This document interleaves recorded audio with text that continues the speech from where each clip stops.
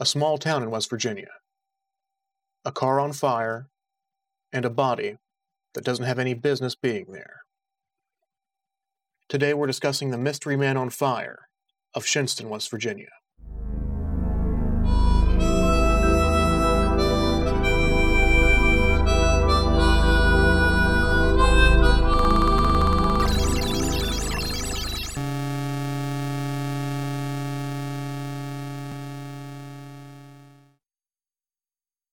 Shinnston, West Virginia, home to around 3,000 residents in 1980. It's about 45 minutes south of Morgantown, West Virginia, and about an hour 45 from Pittsburgh. By all signs, it is a lovely town to this day, a great place to raise a family. But what would it take for a small town like this to grip the imagination of the entire nation? It was the early hours of the morning on August 17, 1981. A passerby had phoned emergency services to report that they had passed by a car on fire by the side of the road on Drain Hill. Single vehicle. No persons were reported nearby. The local fire department was dispatched. It would be easy to assume that the fire had resulted from a mechanical failure of some form, and the driver had simply left the vehicle on foot to find assistance. Upon arrival, the fire department found a 1980 Dodge Omni still on fire. First responders soon discovered an unwelcome sight. The vehicle was not empty.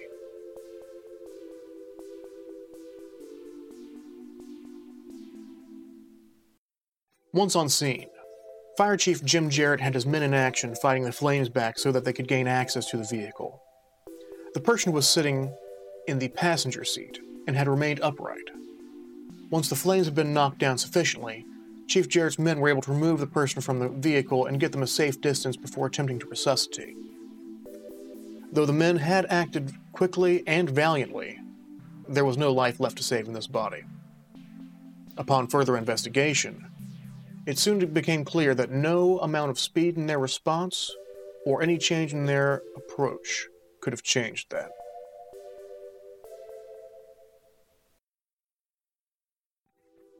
Jerry Miller was 40 years old and an entrepreneur. The oil crisis of 1973 had come and gone, and towards the later part of the decade, Americans were looking to get back on the road. So in 1977, Jerry purchased Royal Chrysler, which sold and repaired new and used vehicles. 1977 saw the biggest year for the automotive sales industry since the early parts of the decade. It seemed like Jerry picked a perfect time to hop on the gravy train. And by all reports, he did very well his first year. Then, in 1979, the second oil crisis hit. This time it was more of an echo compared to 73, but Americans still had strong memories from early in the decade. Long lines at the pumps, fights breaking out, just general turmoil when that was associated with anything to do with their vehicles. Car sales plummeted. And they would not start to raise up again until the middle parts of the decade. Things were not looking good for Jerry's dealership, and it was having a very negative impact on his home life as well. Things were looking bad. He needed an out.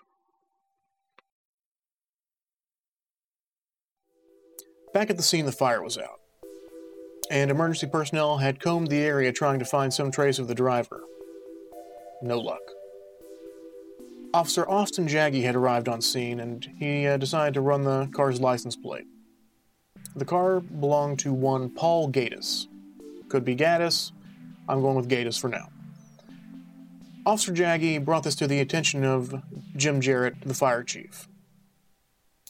Now, Chief Jarrett knew Paul Gaddis, and upon hearing the news, he was a little stumped because he knew that the person in that car was certainly not Paul Gaddis. Examining the contents of the vehicle brought about a few more surprises. There were two 5-gallon gas cans in the back of the car. They also found a couple of bottles of whiskey. So, early theories may have been that this fella had decided to steal the car, drive out here, have a few drinks, and, call it a day. But they were in for a few more surprises. They discovered when they'd opened up the person's shirt that the individual had some significant surgical stitching going down their chest. And it was some serious work he had done. Things were becoming more and more unusual for this small town. And further investigation led to another surprise. In the back seat of the vehicle, there were 2 IDs. They belonged to Jerry Miller. Jerry's business was on the rocks, and so was his marriage. That makes for a heavy burden to bear in a small town where word spreads pretty quickly. So what's a man to do? Just ride off into the sunset? That's not going to cut it. People are going to come looking. The government's going to come looking. So, what options do you have? Let's fake your own death. Seems like a reasonable idea. But, they didn't have a better plan.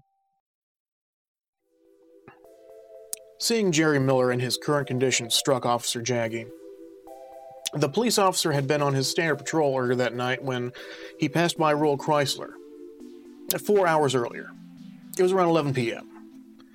And the police officer noticed that the lights were still on at the dealership. It was well after business hours. Now, Shinnston was a small town, still is. And Officer Jaggi, doesn't have his hands too full with keeping the peace. It's definitely not a bad thing. So, seeing the lights were on, there were some concerns that there could be a break-in taking place. But in any case, no reason not to check it out. That's what Officer Jaggi's job is. So, he goes and knocks on the door. Jerry Miller answers. He discovers that Jerry's there just waiting on a late shipment of vehicles to arrive. Some accounts do note that Jerry's dealership had not received any shipments of vehicles in several weeks at this point, so hey, sticking around to make sure you get your product doesn't seem too unreasonable. So, presumably, Officer Jaggi just wishes Jerry a good evening and goes about his merry way. Now later, Officer Jaggi did recall that there was a lady in the office, and there was also a man sitting with his back to the door.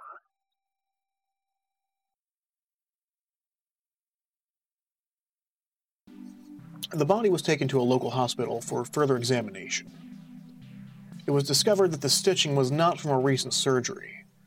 It had actually been a post-mortem examination. So, this person hadn't died this evening. That much was clear. This person was already a corpse. That led to many questions. Most of them that didn't have any good answers. Was this a prank?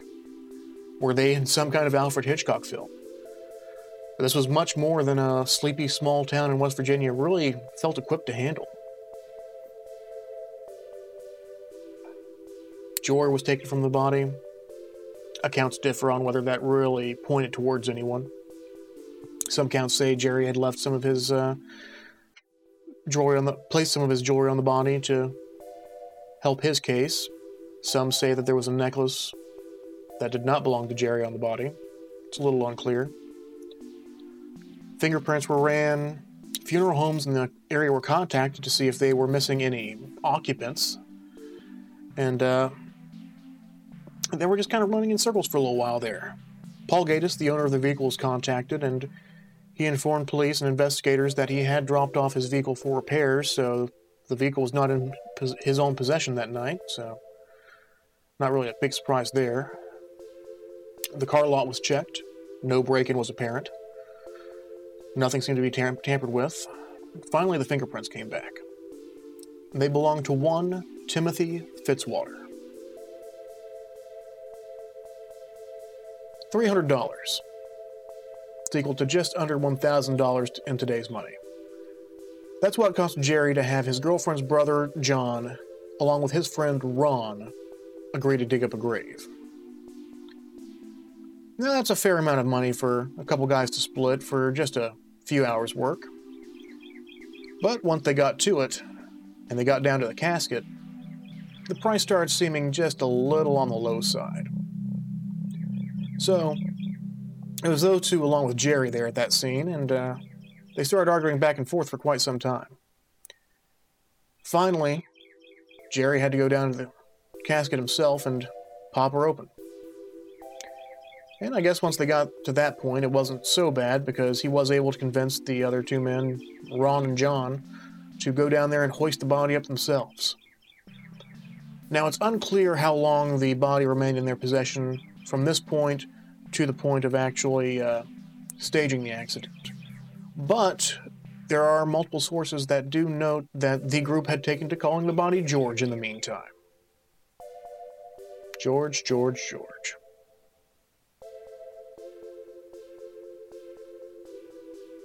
Getting closer to the night of the accident, one of the reverse pallbearers, Ron, mentioned earlier, he'd seen enough of George by this point. So they had to bring in another accomplice to help with the grand finale of their plan. Harry had stayed at the home of Brenda, Jerry's girlfriend, and her brother John, and he must have seemed like the trustworthy type. So, Jerry had chosen a spot on Drain Hill, had a nice steep slope off the side for the car to roll down, and Harry was supposed to drive the car up to the location. Now, Jerry and John would come up and assist with the final deed, of course. But somehow in this last stage of this entire debacle, Harry managed to arrive at the scene far earlier than John and Jerry would. His nerves were getting to him. He'd been driving around and now sitting there with a deceased person next to him. Some accounts say he took some Vicks Vapor Rub to help him with any odors that he was dealing with. And so, tired of waiting, he decided to get things underway. He prepared the 2 5-gallon gas cans that were in the back of the car, put the finishing touches on the 2 bottles of whiskey that were fashioned up similar to Molotov cocktails, I suppose. And at this point, you can say Harry learned that he had a poor understanding of the volatile nature of gas fumes, especially in the confined spaces of a passenger vehicle. So, when Harry went to set things alight, it blew back right in his face. Not a full-on explosion, mind you, but it was enough to burn his face significantly, parts of his upper chest, and it caught his shirt on fire. It was shortly after this that Jerry and John arrived, and they discovered their accomplice writhing on the ground. They saw the car just sitting there on the side of the road, not over the side of the hill as planned. And George was still in the passenger seat. He wasn't in the driver's seat like planned, so things weren't looking good. Plan to really come together. And now they got to celebrate by taking their pal Harry to the ER.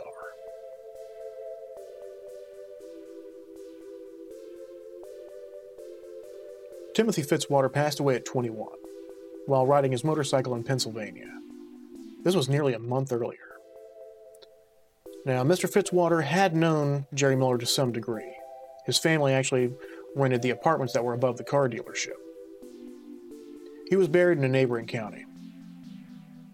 After investigators learned of this, they took a trip over and discovered that the ground had been recently disturbed. They ordered the casket to be exhumed so they could check things further, and once they did, they popped her open, and all they found inside were an empty beer bottle, empty pack of cigarettes, and some candy wrappers. You gotta feel for Timothy Fitzwater's family and friends a little bit here, because it's not something anybody wants to endure after recently losing a loved one or a friend, so that's a bit of a bummer. But moving on. So, they had the who. Tim Fitzwater was the body in the car. Now why?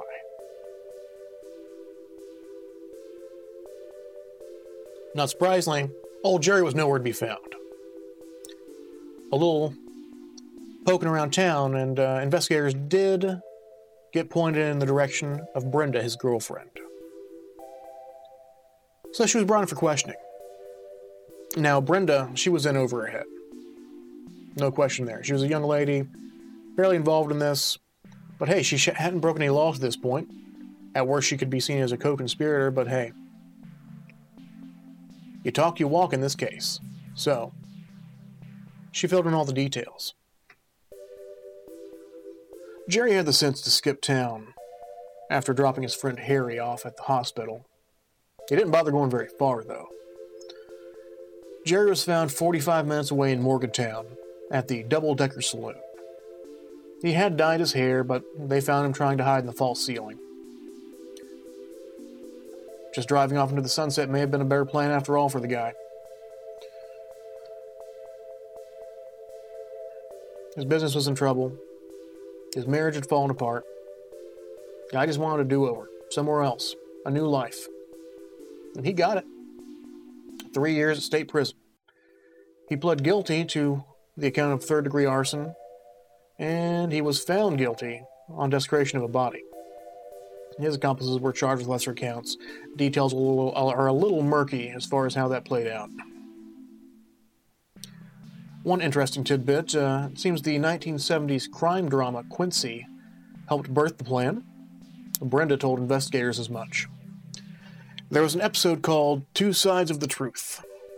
It involved a rich businessman, some kind of oil tycoon, who was going to fake his own death, had a guy burned at an oil refinery that he owned, but things didn't work out too well for that businessman. Things didn't work out too well for businessman Jerry either. It's a shame he didn't bother paying attention to the end of the episode.